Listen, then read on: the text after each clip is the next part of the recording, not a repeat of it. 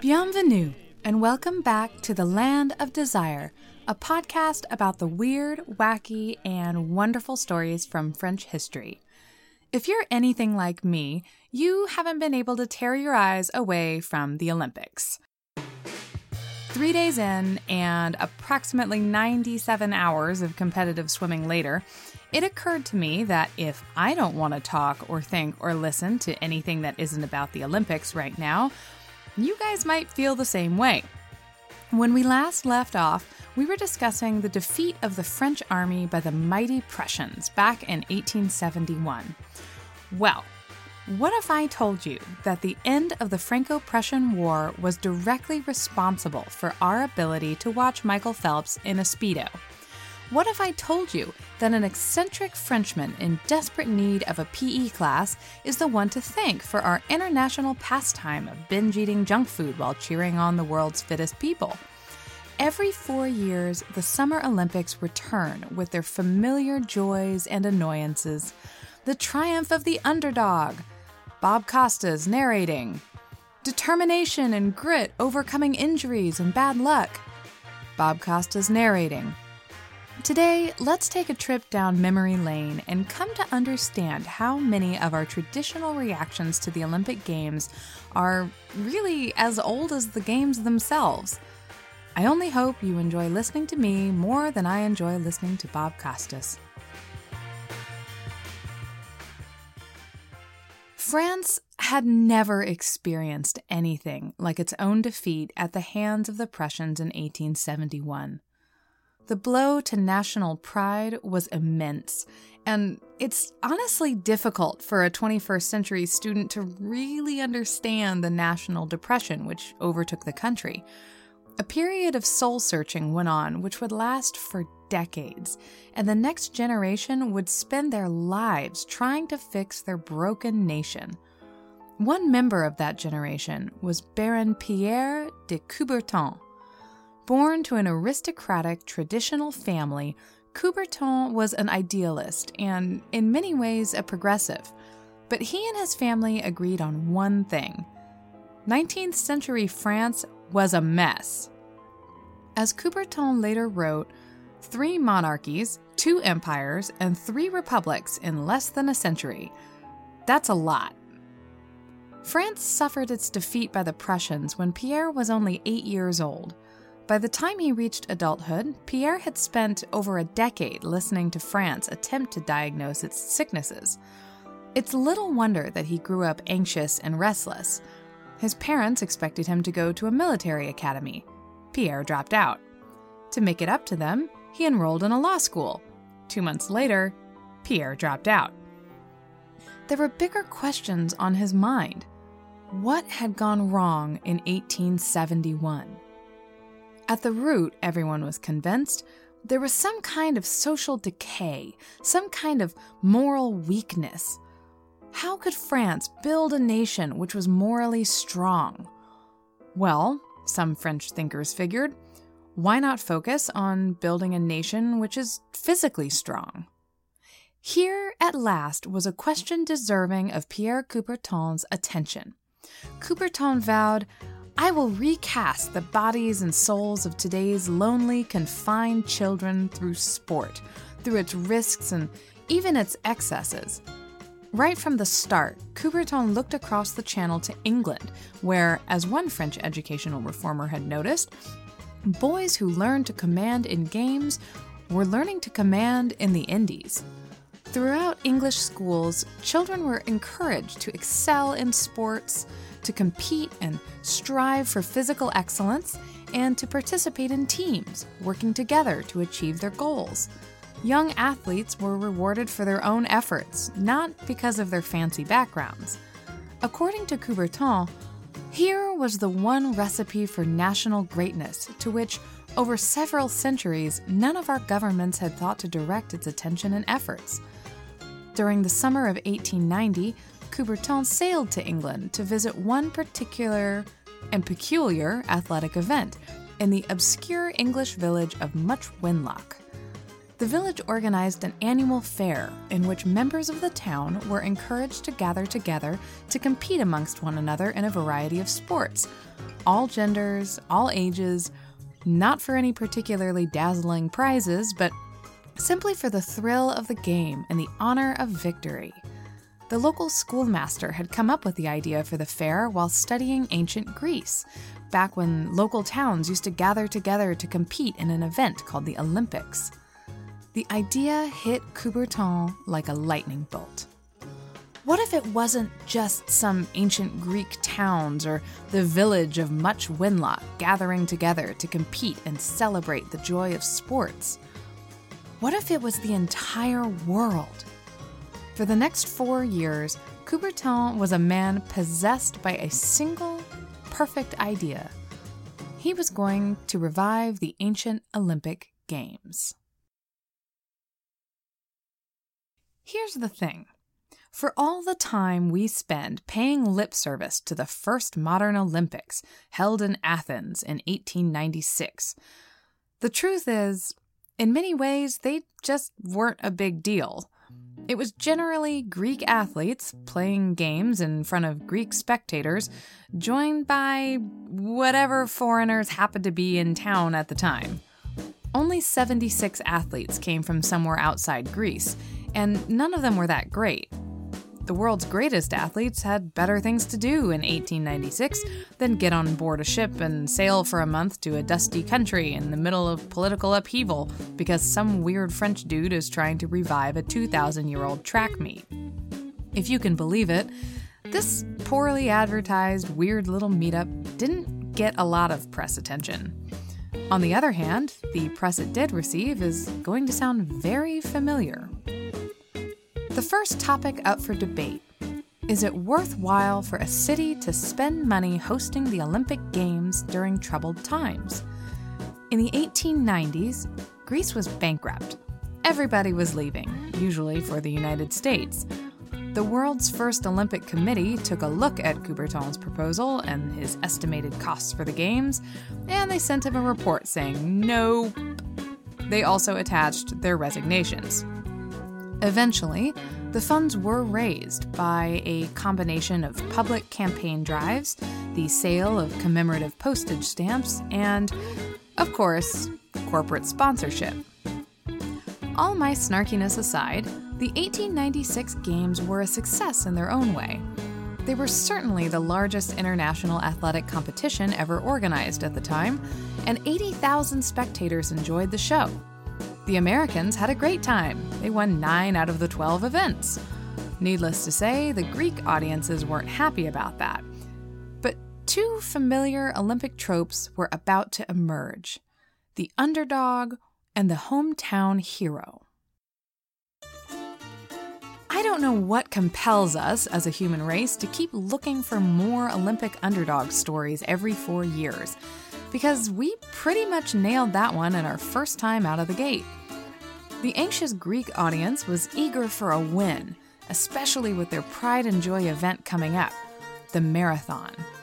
As legend has it, back in 490 BC, the Greeks defeated the Persians at the battlefield of Marathon, and someone needed to let the bigwigs in Athens know about it. So they send this poor messenger, bless his heart, and he's said to have run the entire distance non-stop, bursting into the room to say, "We've won," before collapsing and dying. Naturally, in 1896, someone thought, yeah, let's try that again. What with the American dominance in the field and the historical nature of the race, Greece was absolutely determined that they should win this most prestigious event. Enter Spyridon Louis. In the tiny Athenian suburb of Marousi, Spyridon Louis helped his father transport mineral water throughout the area. The family was poor, but at a time when Athens lacked any central water supply, the work they did was important. Nevertheless, Spyridon decided to take the day off and try his hand at the prestigious marathon event, and if you wanted to have an event full of amateur athletes, you don't get much more amateur than Spyridon. And they really wanted amateur athletes back then.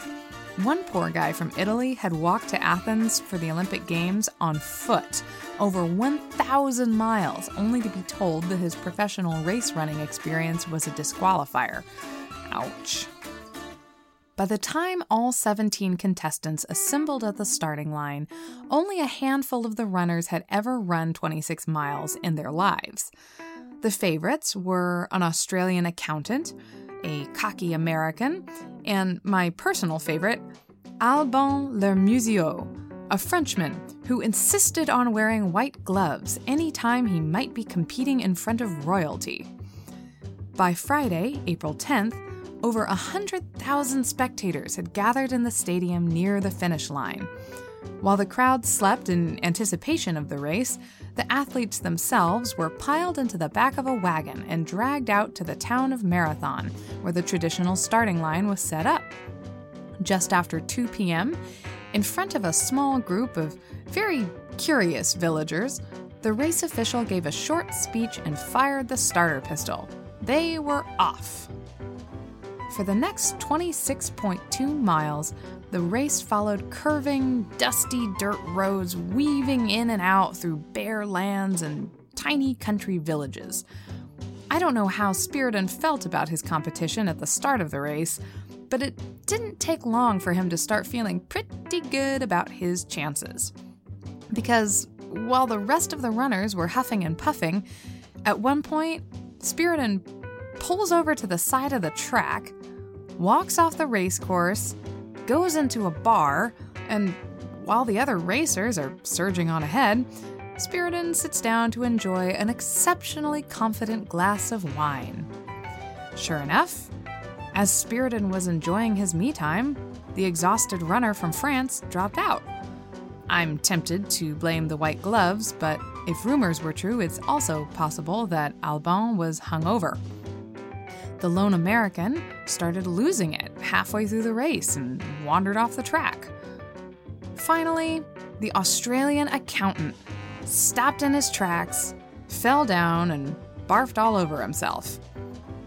Spiridon's time had come. Back at the finish line, rumors that a Greek runner was in the lead led to huge cheers of anticipation. The crowd held their breath and waited, their country's honor hanging in the balance. All of a sudden, as a roar went around the stadium, here came Spiridon Louis in at the head of the pack. Greece went nuts. Not one, but 2 princes ran down to the arena to run next to Spiridon for the final lap. The King of Greece threw his hat up into the air. After 2 hours, 58 minutes, and 50 seconds, Spiridon leapt across the finish line and into eternal glory. Hoisted onto the crowd's shoulders, Spiridon was carried all the way to the King of Greece, who stood up to congratulate the winner.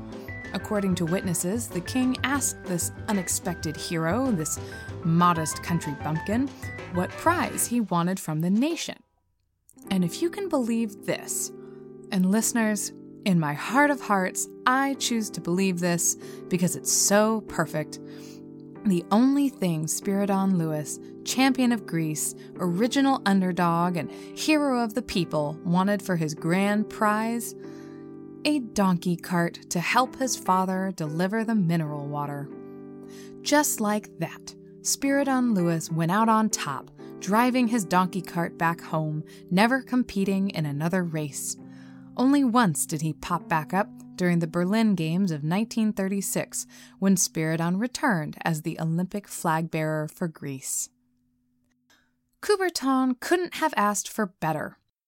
Here was the complete embodiment of his dream, a total amateur, a complete nobody, going toe-to-toe with the rest of the world, judged on nothing but his pure strength and discipline, rejecting all the material trappings except a modest gift for his family, inspiring the world with his moral strength and virtue. Coubertin knew an opportunity when he saw one, so while the world was fawning over its first Olympic hero, Coubertin was shoring up support for the sequel. A second Olympics set in Coubertin's backyard, Paris. The problem was, back then, the Olympics weren't the biggest game in town. In 1900, Paris hosted the Universal Exposition, one of those hard-to-describe to modern-day listener events, like the world's biggest party and science fair and food court and museum and theater all rolled into one colossal extravaganza. Coubertin thought, what better way to draw international attention to the Olympics than by putting them on display for all the exposition's visitors? After all, over 75 million visitors were expected to attend the exposition. What better exposure, right? Right?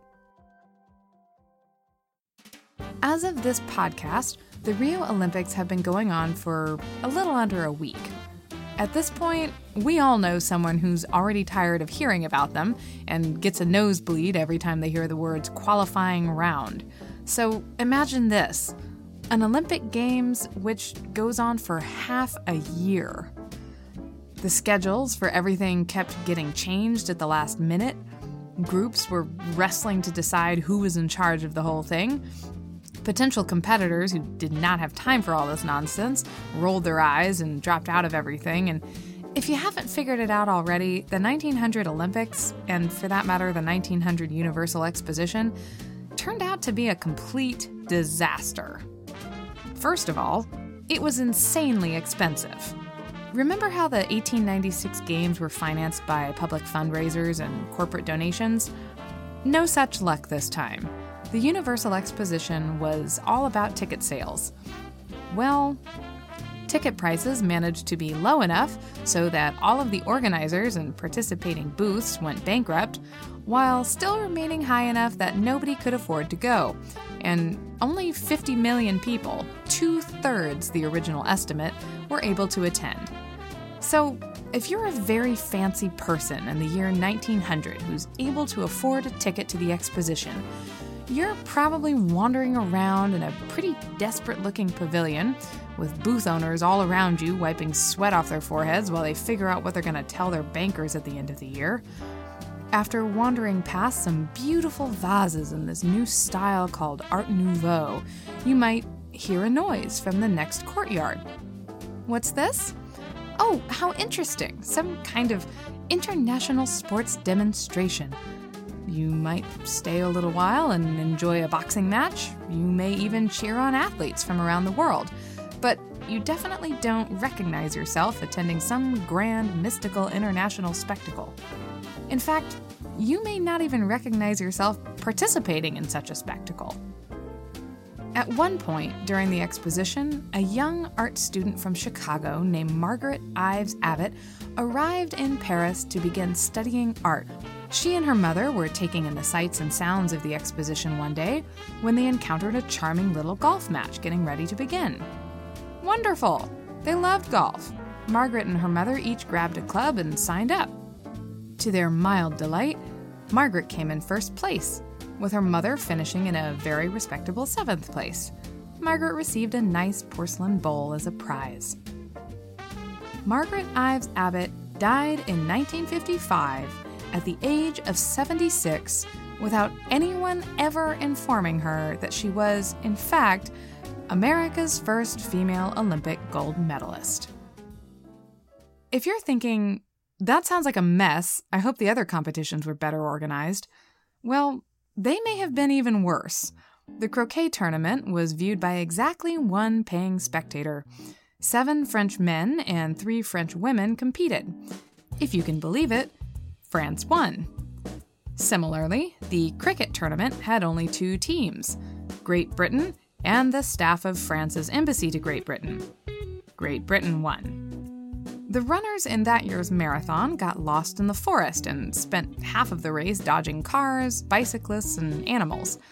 During the rowing competition, multiple teams switched out their teammates with local children because they weighed less in the boats. To this day, those kiddos are considered to be the youngest Olympic athletes ever. After half a year, the exposition packed up its tents, and everyone went to go get drunk and look at their bank accounts. Coubertin himself later noted, "It's a miracle that the Olympic movement survived that celebration." However, Despite the chaos, poor planning, and budget excesses, does that sound familiar to anybody? There were a few reasons to be proud of the 1900 Olympics. On the one hand, the Universal Exposition only received 2/3 of the visitors it expected. On the other hand, 2/3 means 50 million people passed through the turnstiles. We don't have any way of knowing how many of those visitors enjoyed the Olympics, but we can safely assume it was more than the number of folks who happened to be in town during the 1896 Games. Instead of the 262 athletes from 13 countries featured in 1896, the Games of Paris featured 58,000 participants from 30 countries. As one attendant said at the time, the 1900 Olympics were grandiose. A journalist describing the Games after they wrapped up said, "Never has sport been so honored than this year. Never has it gathered such a crowd." In other words, as a logistical exercise, the 1900 Olympics were, as Coubertin put it, humiliating. But as an attempt to inspire the world's imagination, as an effort to build a truly international community of athletes, the Olympics were on their way.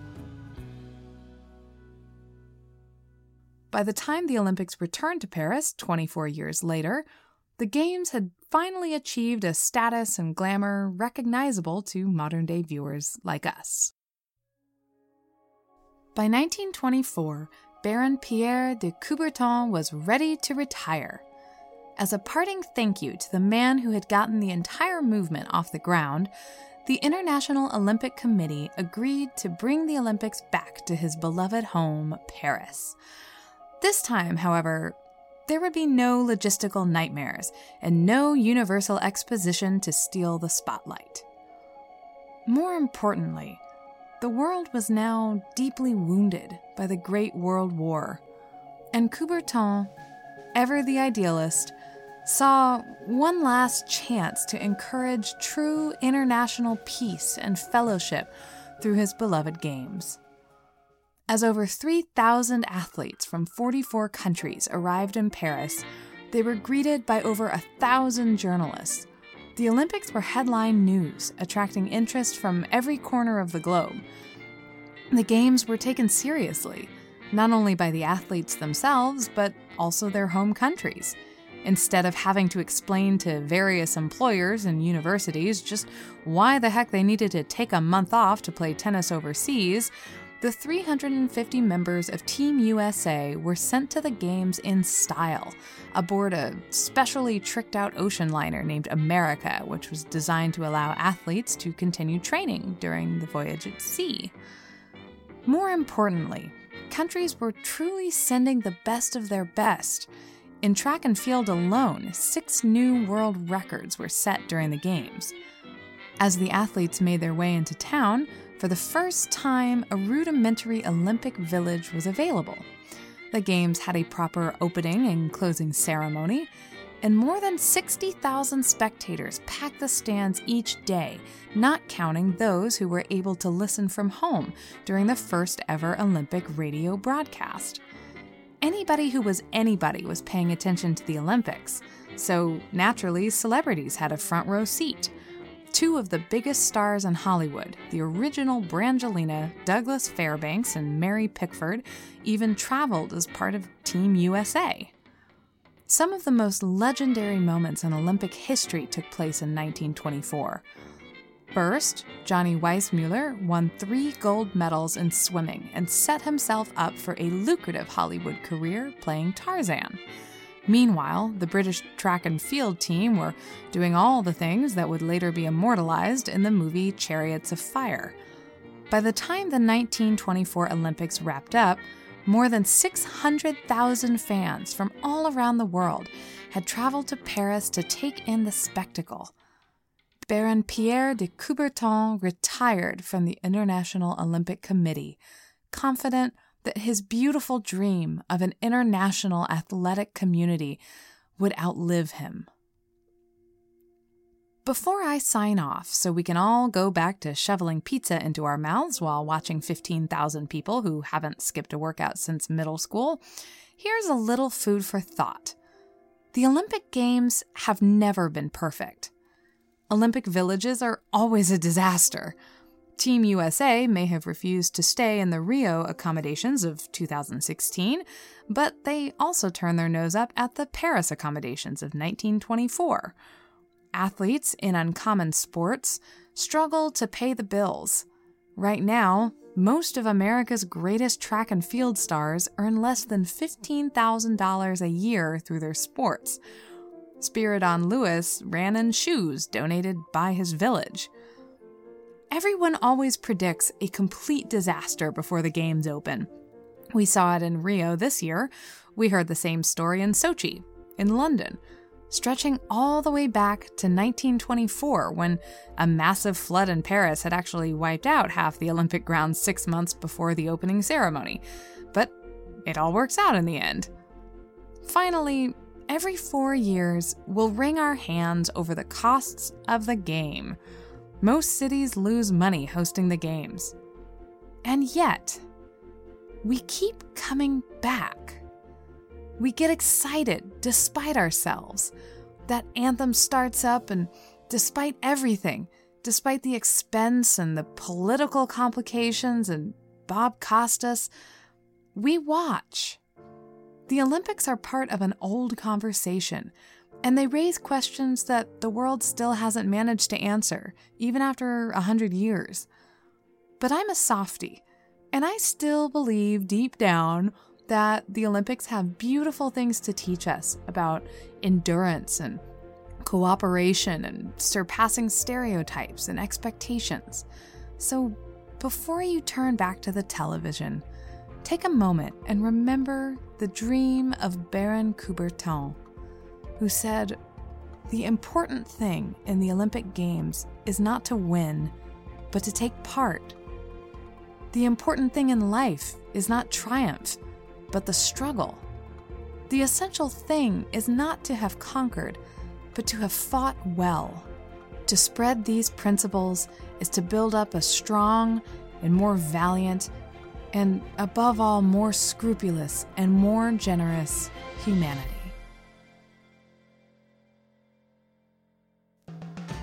Thanks for listening to The Land of Desire. If you want to see photographs and memorabilia from the early Olympic Games, check out this week's blog post at www.thelandofdesire.com. Join me again in 2 weeks for a new episode. And in the meantime, you can subscribe to this show on iTunes, Stitcher, and the Google Play Store. The Land of Desire is written, researched, and produced by Diana Stegall. That's me. So if you have a moment, please rate and review this show on iTunes, because I promise I will really appreciate it. That's all for the next 2 weeks, so until then, au revoir!